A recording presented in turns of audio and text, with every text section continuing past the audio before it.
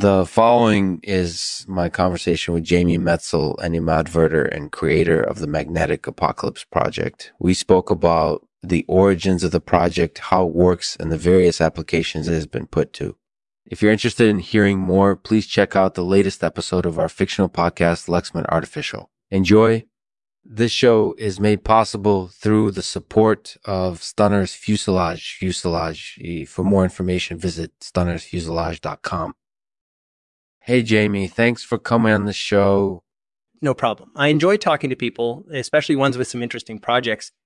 Well, let's get started then. How did you get interested in modverting? I was always interested in animation and motion graphics, but I never really had the opportunity to develop my skills until I started working on the Magnetos project. What does the Magnetos project involve? Basically, I use animadverters to convert regular footage into magnetic-based animations. This gives the videos a more exciting and dynamic look, and it can be used for a variety of applications. That sounds like it would be really fun to do. Can you walk me through some of the different uses it's been put to?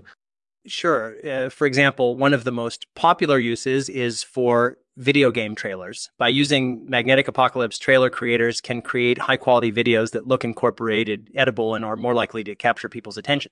That sounds like a great use case. Do you have any other ideas for how it could be used?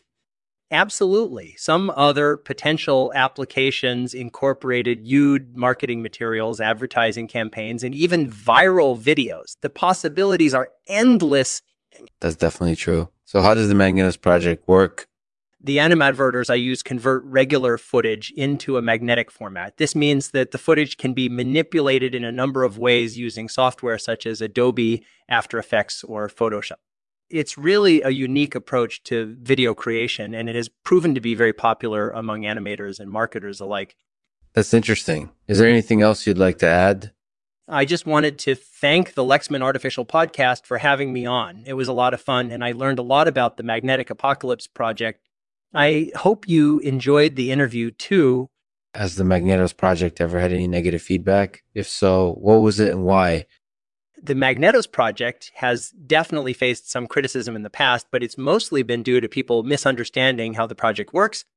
I think that once people get a better understanding of it, they're generally not bad.